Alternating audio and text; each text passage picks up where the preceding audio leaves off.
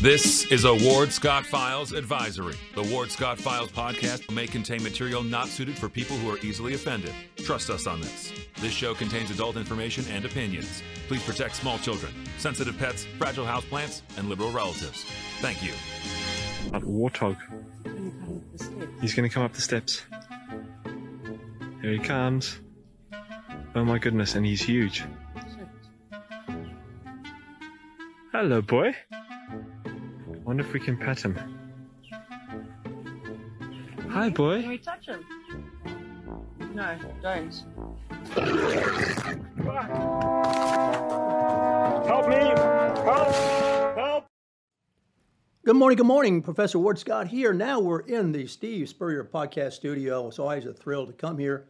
And this is our Dance Alive National Ballet Thursday. We really are supporters of the arts. The Ward Scott Files had a mother who was a dancer. And really, I learned a lot about athletics and art from her. As you know, some of you may have watched her play the piano when she was over 105 on Facebook Live. So quite a remarkable mother I had, and it taught me a lot about not just dancing, but also discipline and passion and music and a lot of things that really enrich our lives and make us well-rounded people.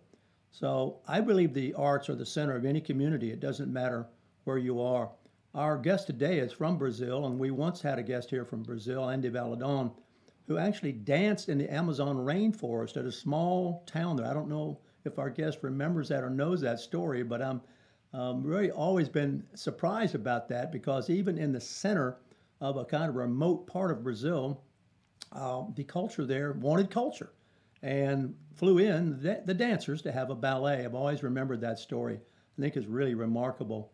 So on Dance Alive National Ballet today, I'm joined by Beatrice Beauvois, but she goes by Bia. And am I got that right? Yes, it's right. Boy, I'm amazing that I got that right. She is from Brazil, but she dances with, of course, Dance Alive National Ballet and teaches at Pofall Studio to young people who are learning the discipline and the art. I think she's a fascinating person just because she is who she is, and she's overcome some adversity. These people are athletes. They do get injured. So during the half hour we have with her, I'd like for her to tell you all about first herself, and then what she enjoys about dancing, and then, of course, teaching it, and, of course, the difficulty it is that to stay in shape and not get hurt and recover and go on and all the things. So I've really been looking forward to talking to Bia. She's always been a charming person on Dance Alive National Ballet roster. So it's the first time I've interviewed her, and it's a pleasure to have you here, Bia. Really, if people could see how really charming and beautiful you are in person, I don't know if it comes through on our screen, but this is really a dazzling young lady. So we're fortunate to have her in our community. So Bia, what's up with you? It's so gracious of you to join us today. Oh, thank you. Thank you. Good morning, everyone. So, yeah, I'm from Brazil. I'm from Rio, the state of Rio. So it's Cabo Frio, the name of my town. It's a beach town. It's very beautiful. Beach town. A beach town, yeah. Oh. Yeah, I miss, by the way.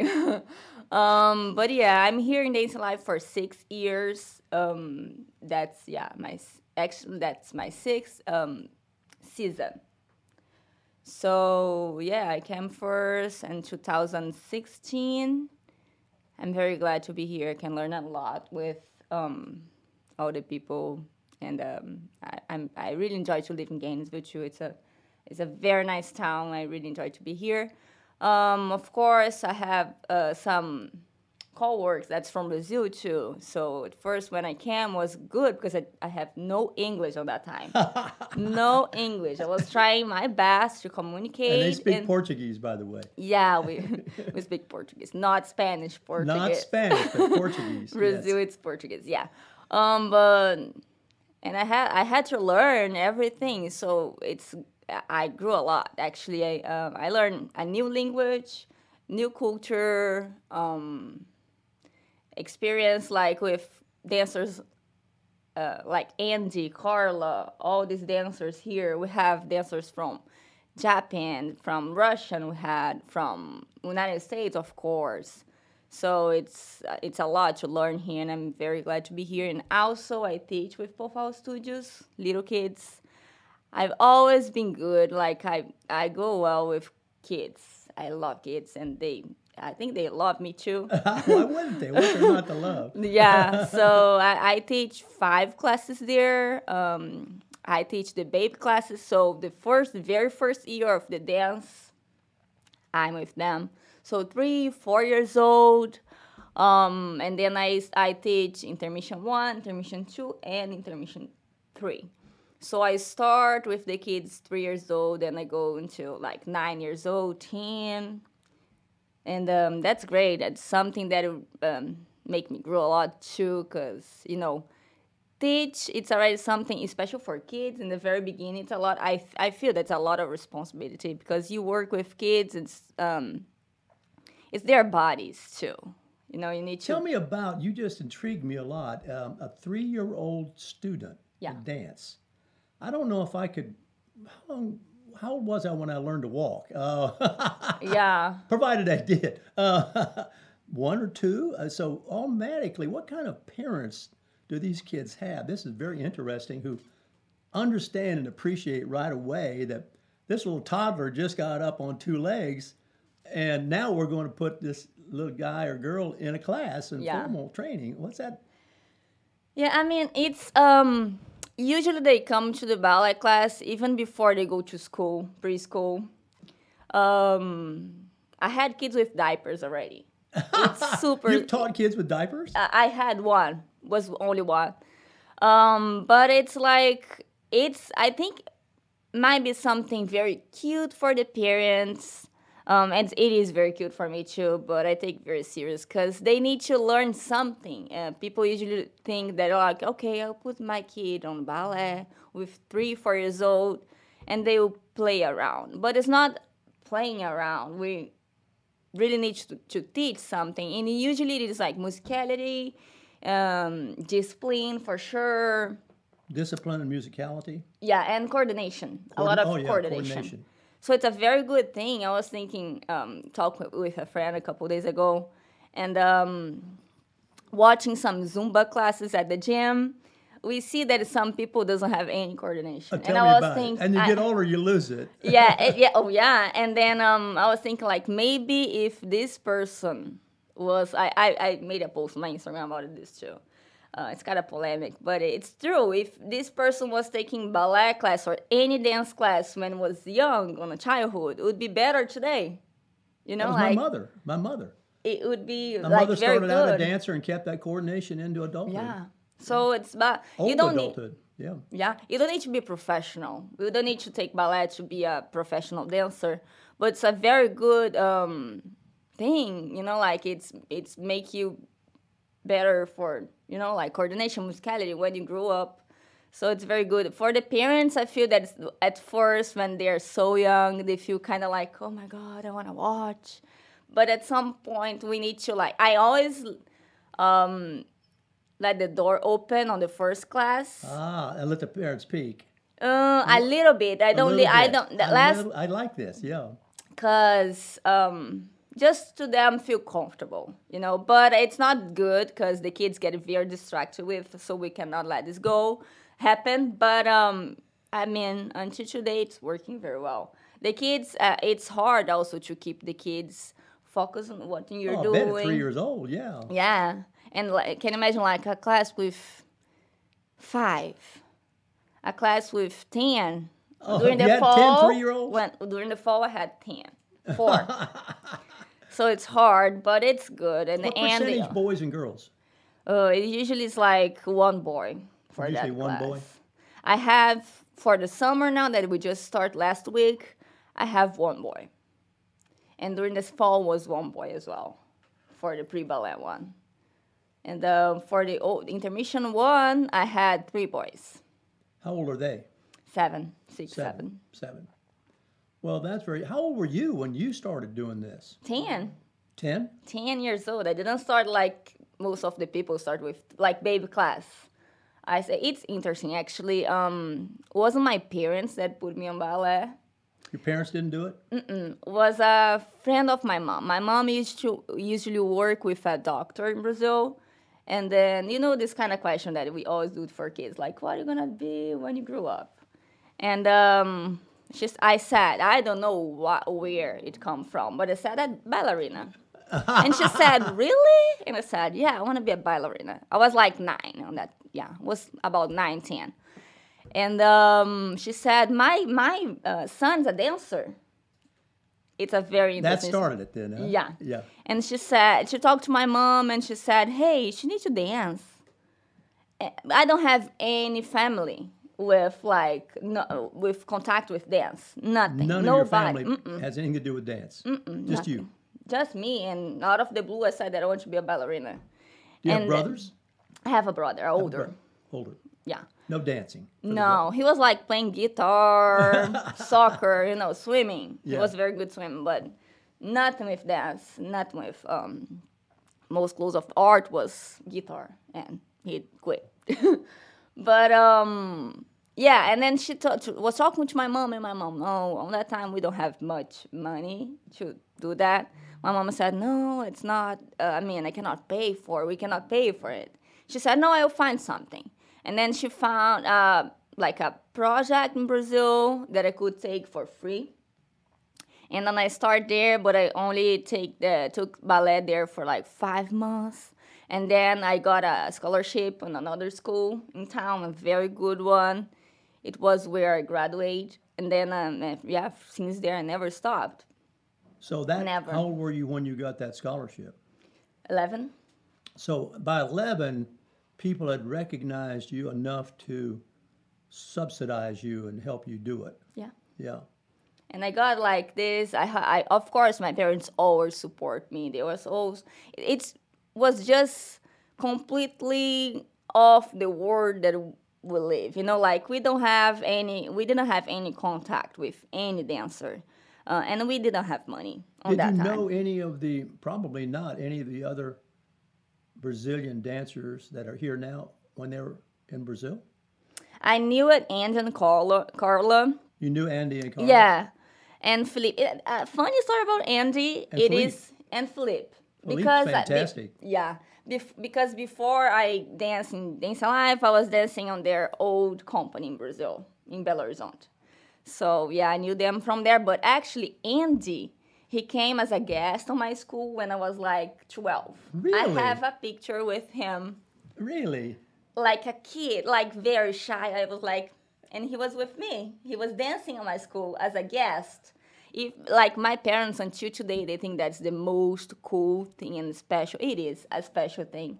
Because can you imagine, like, you have a famous dance. He's great. He's big in Brazil, too. Andy? And then Andy. Oh, he's one of the best dancers in the Yeah, world. yeah, he is. And then he came to my school as a guest when I was young, when I was a kid. And now he's my coworker and also my director. Unbelievable. That's great. And Andy, how shall I say? He's in advancing years as a dancer.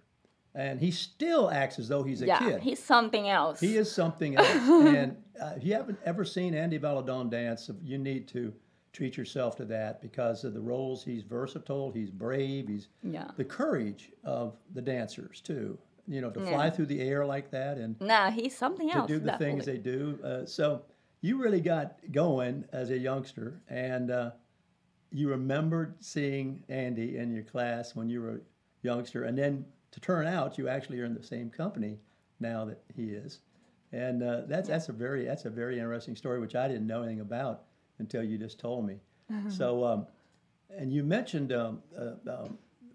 dancers from all over the world. Of course, Dance Alive National Ballet has dancers from Ukraine, has dancers from Russia.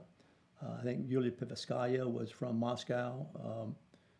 So it's really an international culture. And what I enjoy about Dance Alive National Ballet is this country is very young artistically in terms of dance. The dancers from elsewhere in the world, I don't know how it is where you were, but in Europe anyway, have danced in buildings that are 5 times older than any building we've got. You know, the building may be 400 or 500 years old that ballet is danced in Europe. And we're only, as a country, a couple 300 years old. We don't have any buildings that old to dance. Of course, you can go to New York, and still it's not old, you know. So I'm a believer in how a well-rounded community has, of course, the arts. And I like the fact that, for me, tell me what you think of this, ballet is where athletics and art intersect. Yeah. It is we are compared to a high, high quality. You would be a high draft choice in the NFL. We're sitting in Steve Spurrier's restaurant here. You would be a high draft choice because of your ability. And the male dancers are as fast and as quick and as talented as the wide receivers on these NFL teams. They're quite remarkable in their flexibility and strength and all that. Yeah.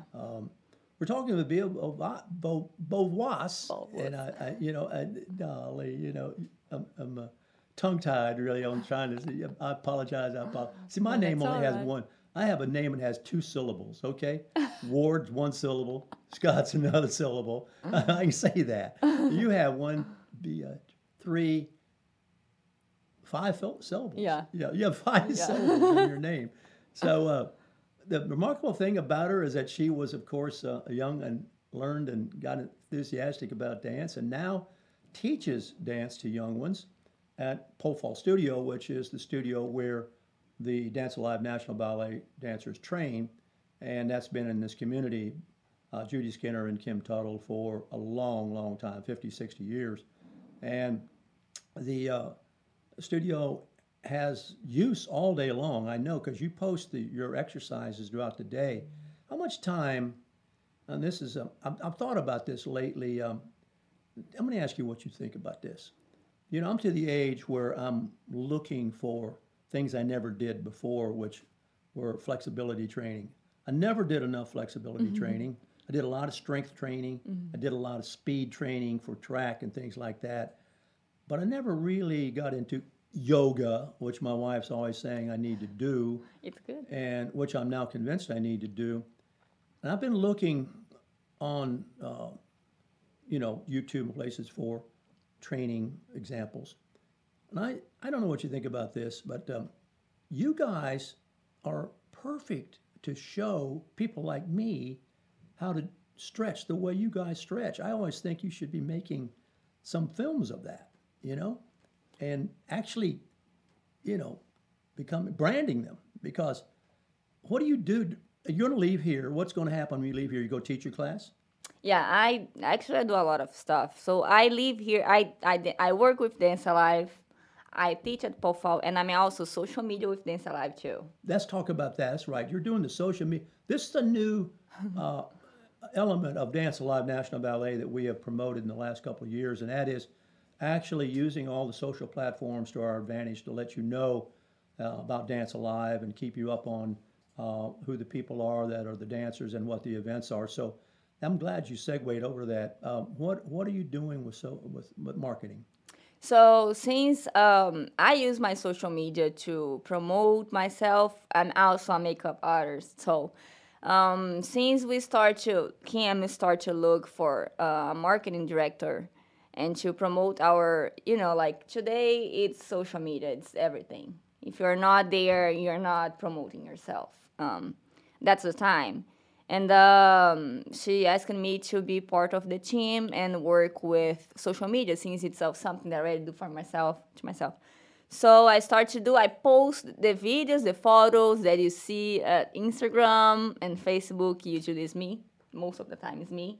So I get with Laura, the new director of marketing, and we talk about the plans to promote the season, how we're going to promote the shows that's coming, to sell tickets, and how we do to get people around Gainesville and, get the word out. Get the word out. To promote our company and see and call them to come to our shows, to get them into how we work. It's basically that. That's one of the reasons we have Dance Alive National Ballet Thursday here, because it's I think it's so important to use whatever contribution my voice can make to amplifying your voice and letting people know that you are here and how talented. You all could dance anywhere in the world, really, but you choose here because Yeah, you like it here. I And, love it here. yeah, and it's you got a Brazilian community here. You said, A big one. which a big one. Well, it's interesting. A lot of people would probably never know about that. And the community has produced, where you came from, has produced quite a number of dancers for Dance Alive. How many Brazilian I don't want to put you on the spot. I think of at least 4, right? More. Well, Felipe, Carla. Felipe, Carla, Andy, me, Nathan, Tallis, Luana, 7. Next season, we're gonna have all of them, plus 3 more, so 10. That's great. That's great. 10 And Brazilians. you didn't necessarily know each other back home, or you did? I knew the new girl that's coming. I knew her from competitions in Brazil, but I'm not very close. I knew her from competitions just to see her around there. The boys I really don't know. Luana, I got to meet her here before. We were very close today, but I didn't know her before too. Let me just check and see if there are any questions coming up. Good mornings and all, and a lot of people watching us. So we were talking with Bia Beauvois. I think I got it right. Paul Voice, yes. Oh, gee, there you go. I got it. Anyway. You got it. And her life has been like before coming here, and what it's like now, and what the rest of her day will be like. She will go out and teach little children, of course, as young as diapered children, which is really remarkable, to dance, or the beginnings of dance. And it's like everything else. It's not that those young people will become dancers, because the standard for dancing is extremely tough. When you're looking at this young lady or some of these other, this is an elite human being. I'm going to tell you that right now because of what she's able to do. But the discipline that the children will get, which you alluded to, and the community that they'll be introduced to, I don't think they ever forget that. I don't think so either. I think it's dance make you. I don't know if the parents, of course, some yes, but I don't know. I don't know if all the parents know how much they're giving to the kids when they put the kids to take a ballet class or any dance class, because it's much more than that. I feel that people that take one day took. I post about just what I said about the Zumba class when you don't have coordination, and all the comments on my video on my Instagram. People that took ballet when they were young, they said, yeah, definitely, I'm a totally different person today. They have more concentrate. They have a different view of everything. Even if you decide to quit ballet because it's not your thing, that's not a problem. And you want to be like a doctor or something else. It definitely changed your mindset for a lot of things. And simple things also as like coordination or musicality or the way that you see everything, I think really change you, like in terms of art too. You weren't gonna see a movie and you weren't gonna see in the same way if you didn't have this experience before, definitely. And the remarkable thing about Kim Tuttle, who is a director and the coach and the talent scout for who comes here with and dances with is she has the amazing ability, which I think all great coaches have, to recognize talent when she sees it. And sometimes it's just in the way a person walks or carries him or herself. She can tell that right away. No, she has a special eye. She's a special eye. And all the great coaches, we have a great coach here in town who coaches the track team, and the people say, when asked, what is it about that coach? He has the ability to recognize the talent and then to bring out the best in the talent that the talent didn't even know it had. It was capable of doing more than it thought it could do. Yeah. And those are the great. That's very difficult to find in this universe of ours. It's and when you find it, people tend to come to it. I think word of mouth in Brazil is probably about this place is probably pretty strong, isn't it? Yeah. Everybody.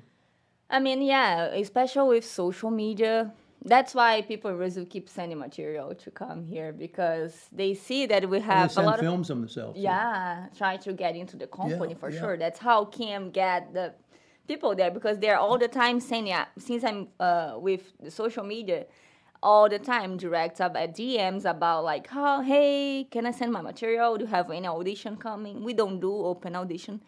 But when she needs, she go through her email and she will have some material there for sure that she can check and see whoever fits better on the time that we need some dancers. So definitely, yeah, Dance Alive, it's something that dancers in Brazil talk a lot because they can see that we are here, we are well here, we have great experience, and talking about a small company to have much more opportunities, and then you have it's great. It's a great thing. I'm very glad to be here, and I'm happy that I have all the opportunities I have. Work with Kim and Judy. It's something that it's Well, something. we're always going to support you. very Anytime special. you want to come back and talk about marketing or anything you need to talk about, we're going to make time for you, and because you are the marketing person for the show, so we need to network with you and make sure we maximize what you're doing as much as we can. This is one of my favorite shows that we do. It's different from a lot of the things we normally do. As you know, on the Ward Scott Files, we're heavily engaged in what's going on in the political world and all that. But this is, I tell you this, the other thing that I think I've learned from interviewing you all is that you love America. Yeah. Yeah, you really do.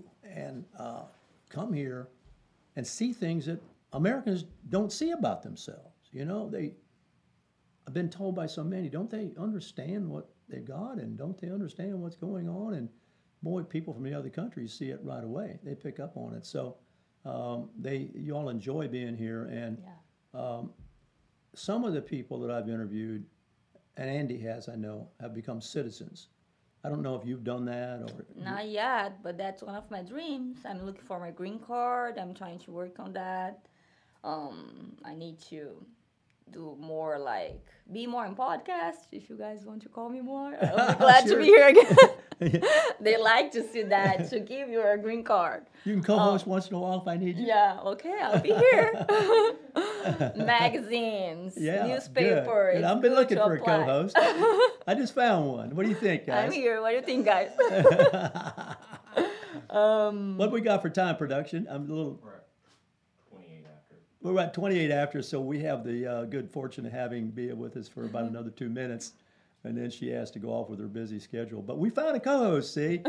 We need her here in the studio. We got her. She says she'll come, and there's a lot of things we actually can do together, Bea, to help you and to help the Dance Alive organization. So we're going to take you up on that. If you are serious about wanting to be involved, we'll get you. We'll get you involved. Believe me.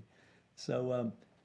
It's been a delight here. You need to check out the webpage for Dance Alive National Ballet, dancealivenationalballet.org, and it has information about all the dancers, the events that are coming up, our huge fundraiser, which has been growing and growing and growing, which is how I got involved. They called me up a few years back and said, would you like to be with Dancing with the Stars? And I didn't know how they found me or what it was, but Carla was my partner.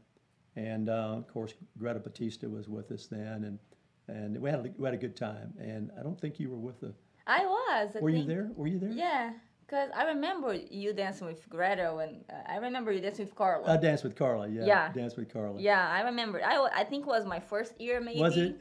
Yeah. My first year. Yeah. Well, anyway, that was my introduction to the dance world. Of course, liked everybody right away, and we've had Carla on the show. Of course, we've had Andy and a lot of the others. So, but this is a double role we have here with Bea. She's also a dancer. It will triple, really, a dancer, a teacher, and a marketing director. So this is all social media. a lot of things that we need to help her with, and it's a pleasure to be associated with her. If you're here in the studio, you could sense how charming she is and energetic, and we're fortunate to meet her. So anything you want to conclude with before we take our bottom of the hour? You're the marketing person. You do what you want to do right now to let if you want to talk about your products, and that's fine. I have no problem with that either. So No. you do market.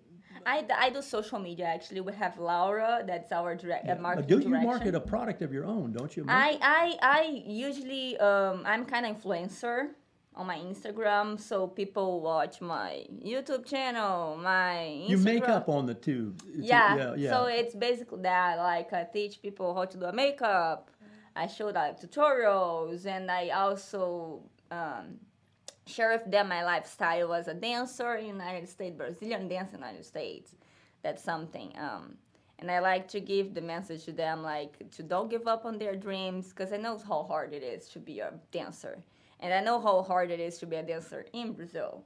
I love my country. I miss a lot, but I want to stay here. We want you to stay here, too. Yeah. But yeah, that's I feel that my mission, at least on my social media, is to show them that it's not impossible. Doesn't matter where you came from. Doesn't matter how hard or, like, if it needs to happen, it will happen with you. Just don't give up and keep working hard. That's my point with. And I also like to talk with the people that doesn't know anything about ballet and show them that's our professional, our career. It's important for people. It's important for life.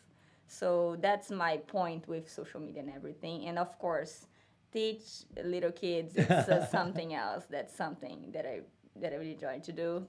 And of course, my principal professional in the middle of all this, it is to dance. Well, we appreciate you coming by. I think we're at the bottom of the hour, and our time is up with Bia. And we wish her well the rest of the day, and we'll certainly see her again. And keep in mind what we're doing with Dance Alive National Ballet. We'll keep you up to date on the events that are coming up, and certainly hope that you have gained a little more appreciation for how much beauty and talent and energy we have here in the arts in our community. So production, take it away. We'll take our break at the bottom of the hour, and we'll be right back in just a little bit on the Ward Scott Files. Although the owner of Lewis Oil Company maintains she is 29, Lewis Oil turns 60 years old in June. Chevron would like to recognize the North Florida second-generation family-owned business, celebrating its growth and staying power. Lewis Oil Company maintains significant on-hand supplies, strategically located fuel depots, a delivery fleet, on-site service, fuel card locks, and convenience stores. Lewis Oil Company understands its responsibility in the local economy by providing service and delivery on demand and in crisis. As a first responder for 18 Florida counties and the Southeast from Texas to Virginia, we are proud of this rare accomplishment. Lewis Oil delivers. This is Ward Scott, and I want to thank all our sponsors who keep the show going and pay the bills. The Ward Scott Files premium sponsors are Crime Prevention Security Systems, large enough to serve you, small enough to care. Meldon Law, the only official injury partner of the Florida Gators. The Ward Scott Files gold sponsors are Maurice T. McDaniel, Shoot GTR, On the Spot Dry Cleaners, R&R Construction, and Style Cuts. If you are interested in promoting your business on the show, you can visit our website, www.wardscottfiles.com, and click on the Advertise Here banner on the right side of the page, or call my friend Freddie at 352-284-3733. Again, thank you to all the great businesses that support the Ward Scott Files. And remember, if you like the show, thank our sponsors and support the businesses that support us. What you just said is one of the most insanely idiotic things I have ever heard. Everyone in this room is now dumber for having listened to it. May God have mercy on your soul. Or that very much surprises me that you've never been tased. You can't handle the truth. All bees poop. A warthog. He's going to come up the steps. Here he comes. Oh my goodness, and he's huge. Hello, boy. I wonder if we can pet him. Hi, boy. Can we touch him? No, don't. Help me! Help!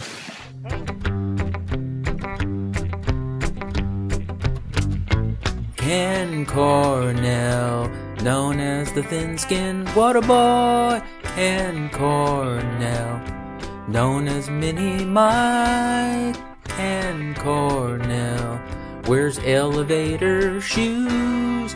Ken Cornell, he just wants to be like.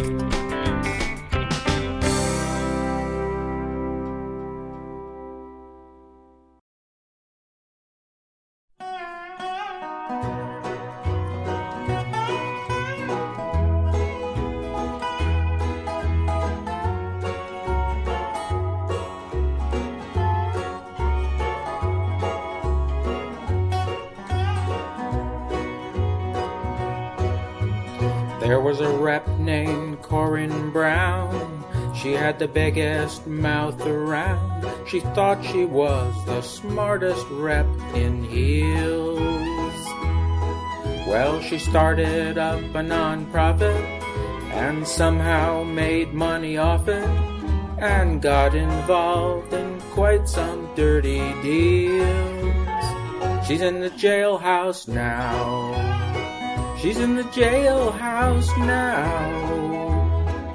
That's not the way a charity runs. She won't be having fun. She's in the jailhouse now. Your lady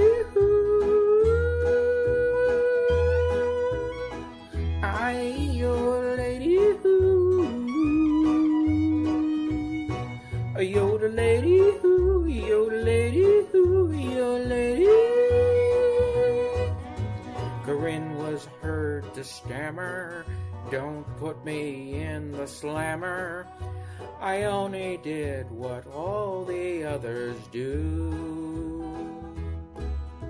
I thought my donors were trickable, but the judge said that's despicable, and then away the key he threw. She's in the jailhouse now. She's in the jailhouse now. They locked the cell on poor Corinne. This one she'll never win. She's in the jailhouse now. Your lady your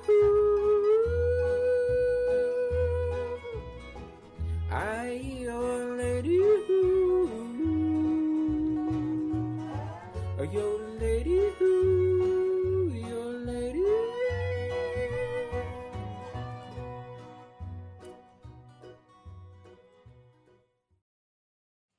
All right, welcome back to Ward Scott Files. Professor Ward Scott here in the Steve Spurrier podcast studio here at the Steve Spurrier Grill. And it's the first time I've actually gone into the half hour alone, flying alone, as we say. And it should be every bit as seamless as it would be if I were in the Warthog Command Center inside the Meldon Law Studio. So we appreciate you watching the Ward Scott Files and sharing what we have to talk about. We seriously support the arts, and we seriously hope you support us supporting the arts, because they reach across all the cultures and humanize us and show us what we have in common. And if there's one thing that's humbling, that is to try to touch your toes as you get older.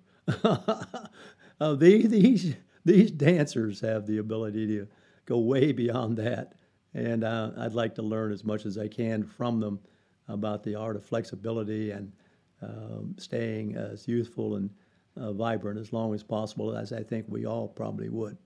I heard that we played the Corinne Brown song here at the break, and a lot of you have noticed that one Andrew Gillum has now been picked up by the feds and on an indictment for a lot of,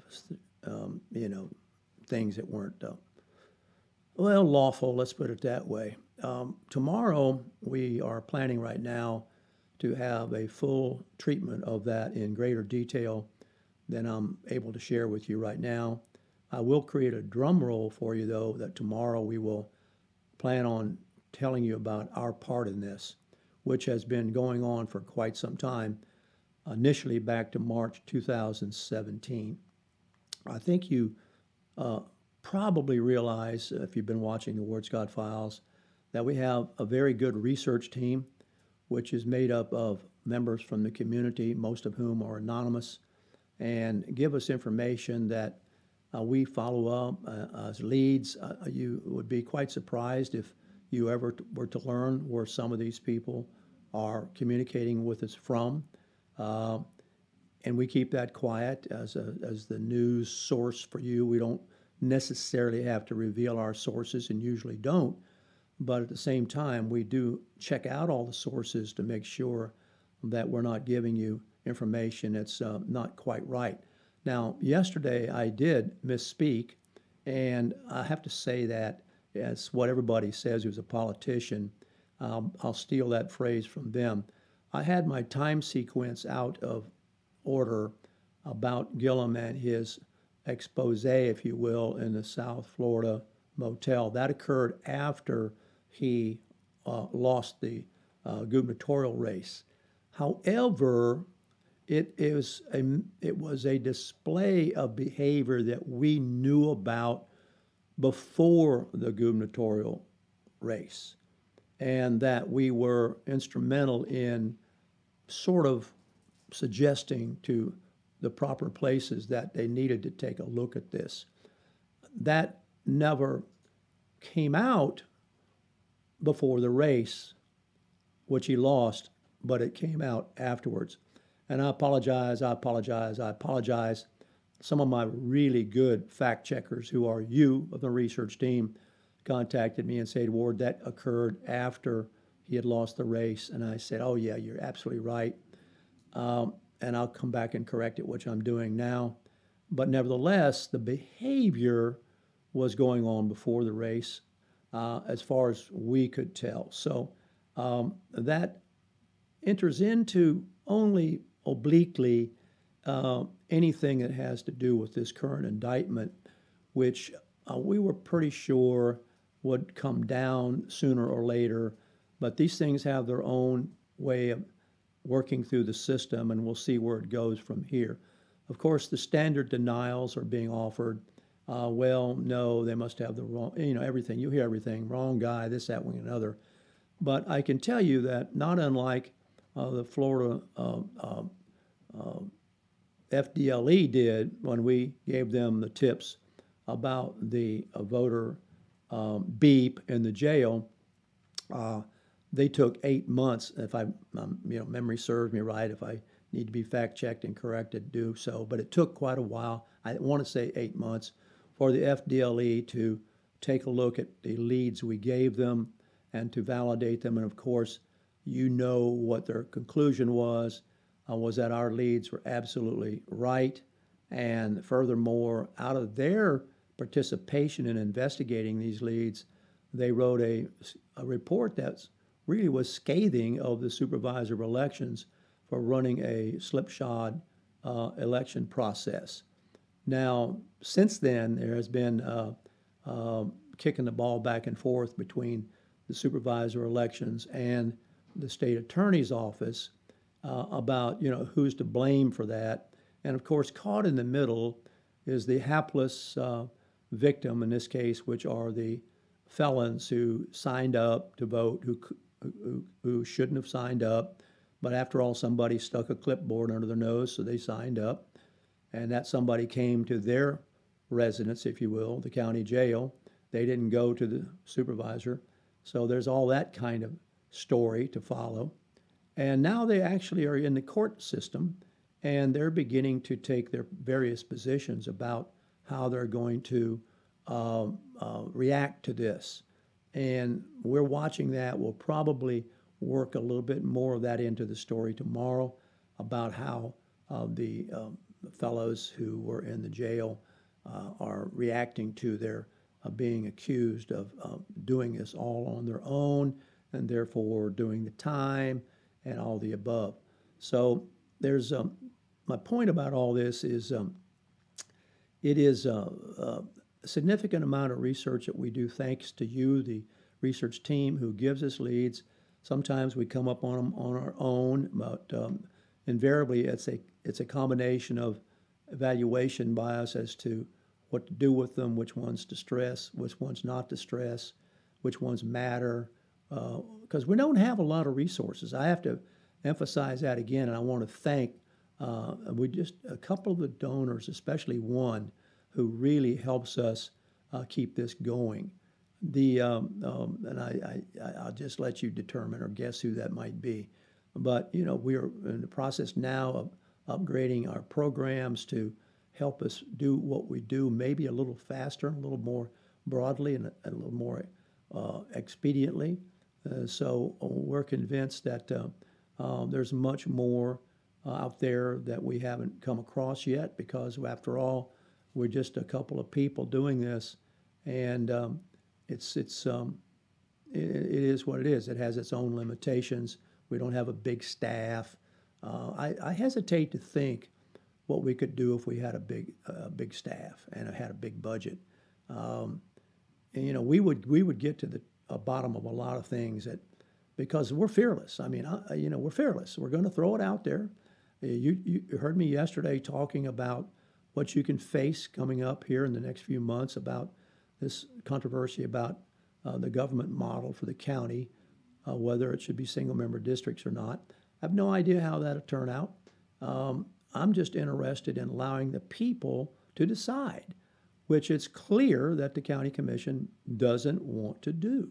They don't want to let the people decide. And the question becomes up, why not? What are you afraid of? What are you hiding? I mean, it might come out that the people will resoundingly support the system as it is. And nowhere in the bill, as I said yesterday, and by the way, production did a great job of producing just that first half hour and putting it out on Vimeo as a link.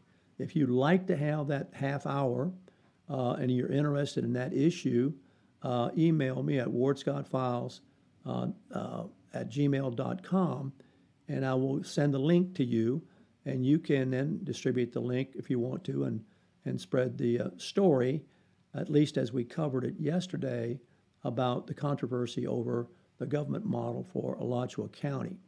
I'm pretty sure that most people don't know how their government model works, the one that they've got now. And so how are they going to be able to determine whether they want something different when they don't know what they have? So it's kind of a niche that we've fallen into, and that is helping people understand what they have now and then what the alternative might be.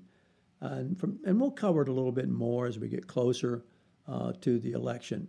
So it's another point of the Ward Scott Files to part of the whole analogy here is that I'm the professor and this is the classroom and you're the students. So, and always, as I said to the students, it's your information to do with what you want.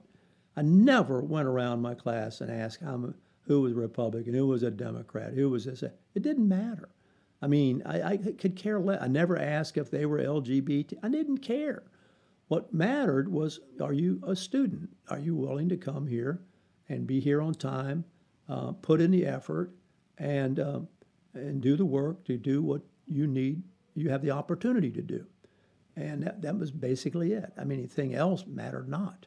But that's why I tried to maintain the integrity of the classroom. So you may have heard that spiel before, and maybe I'm just kind of repeating it for you.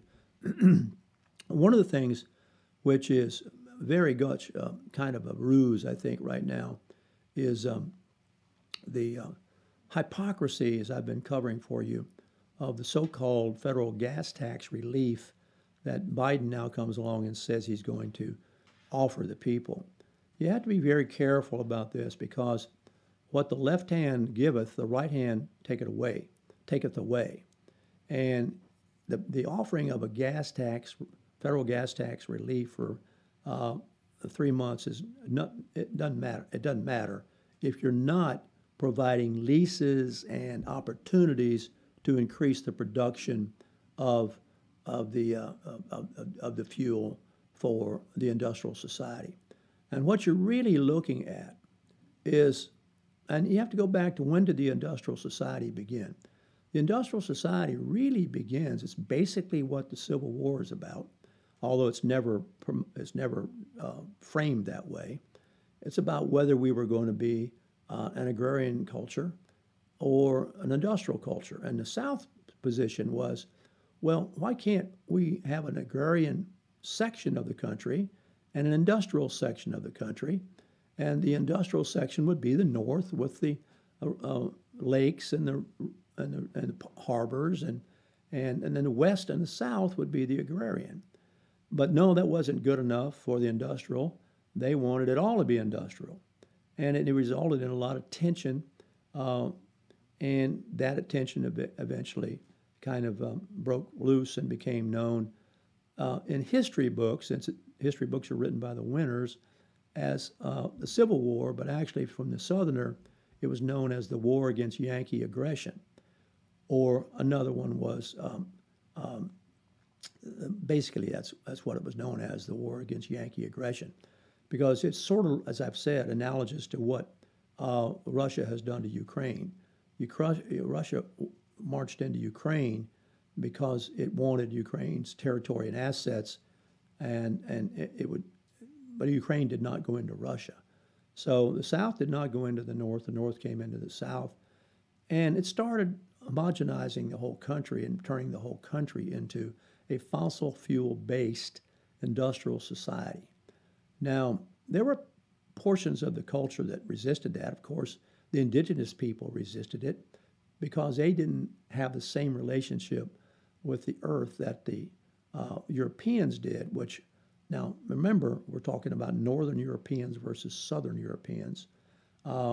The Southern Europeans were quite different from the Northern Europeans in that the Southern Europeans were more similar to the indigenous people in their attitude toward the land and how they would use the land to sustain their economy than the Northern Europeans were, who wanted the cities and the industrial society and the fossil fuel-based energy.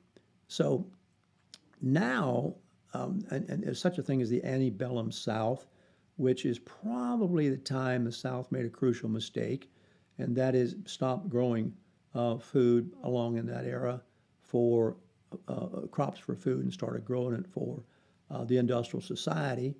And that was basically the raw material for the northern mills, and that was cotton for the northern manufacturers of the products made out of cotton. And you have to remember that cotton was then what oil is today in terms of people wanting to buy. It's sort of similar to now what we have to buying tennis shoes made in China and all that. So conveniently right now we're supporting the productions of goods that we distribute and market that are manufactured in other countries, because we always want cheap labor in that process. So that was basically how it came down. And now we're to the other end of that rope, if you will, and the industrial society fueled by fossil fuel is all over the place. And I've got just a few things that I've been researching here. Here's one called The Costly Contradictions of the Crusade for Green Energy. Now we have, and this is written by Thomas Dusterberg and published a while back in the journal, from which some of the good thinking is going on right now. Dusterberg is a senior fellow at the Hudson Institute. He was once the Secretary of Commerce. He says that the all-out government assault on domestic fossil fuel industry, of course, is being done to further the green agenda.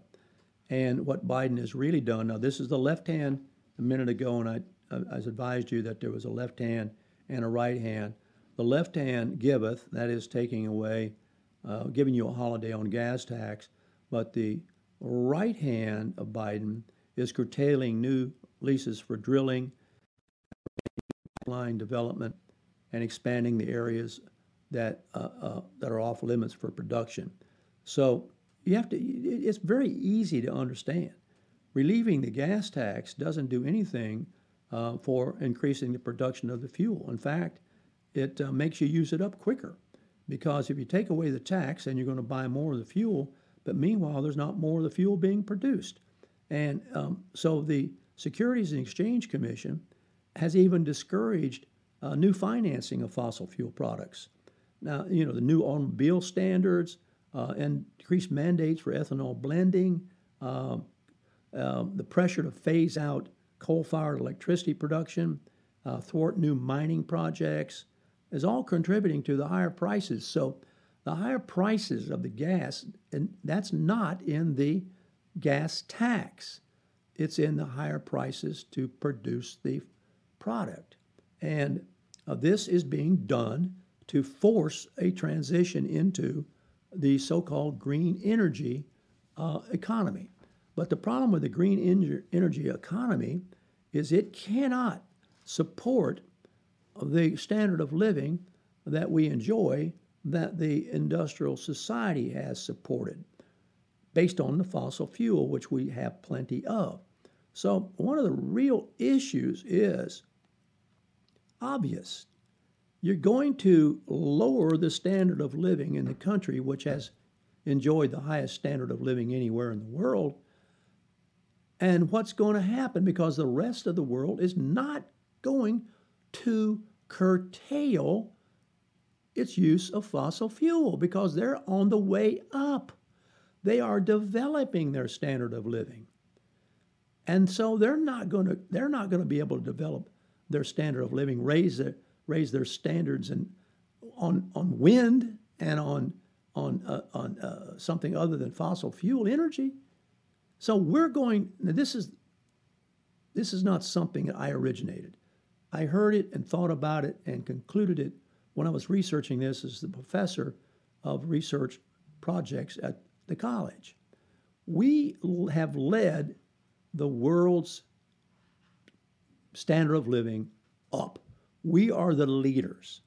We are the wealthiest country in the world. Our poverty is not poverty. Our needs are not real needs. There's a lot of truth to that. I mean, we're not in the dire straits that my mother's generation was in the Depression. We've got but we're printing money, we're off the gold standard, all that. So we led the world up once the Civil War was won by the Northern industrialists and the whole country was turned to industrialism. Then now we're going to lead the world down. And this is nothing new. This is nothing new. We've been studying this as professors and as objective thinkers for a long time. We will lead the world down and the rest of the world will go up. And you've already heard it anecdotally on the streets. Golly, I love the country, but the country is going to cease to be where will I go? Well, the only place you can go if you want to catch that train at the right station, if you will, if you borrow my analogy, is to a country that's on the way up, not on the way down. And so where are the countries that are on the way up? Well, it's tough to find them. It's called the developing world. And we need to probably study that a little on this show sometime. I think we're about out of time now, but it is a really interesting problem. So there are those who say, I'm not ready for green energy yet, and I don't want us to do away with fossil fuel energy because it gives us our standard of living. And I am one who is enjoying the standard of living, and people are coming here enjoying our standard of living. And green energy can't support our standard of living. So what's going on here? What is really going on? Well, it's kind of like a shell game. You're being told that the pea's under one shell, but it's really over here under another. So when Biden says he's going to take away the gas tax, it's another hollow statement. From all the research I've done and people other than I who do really a lot of research of this issue. Thanks for tuning into the Ward Scott Files today, and thanks for especially listening for our first half hour with our wonderful guest. And we'll be back tomorrow and give you a little fuller treatment of the Andrew Gillum situation. Have a great day. Warthog Command Center out.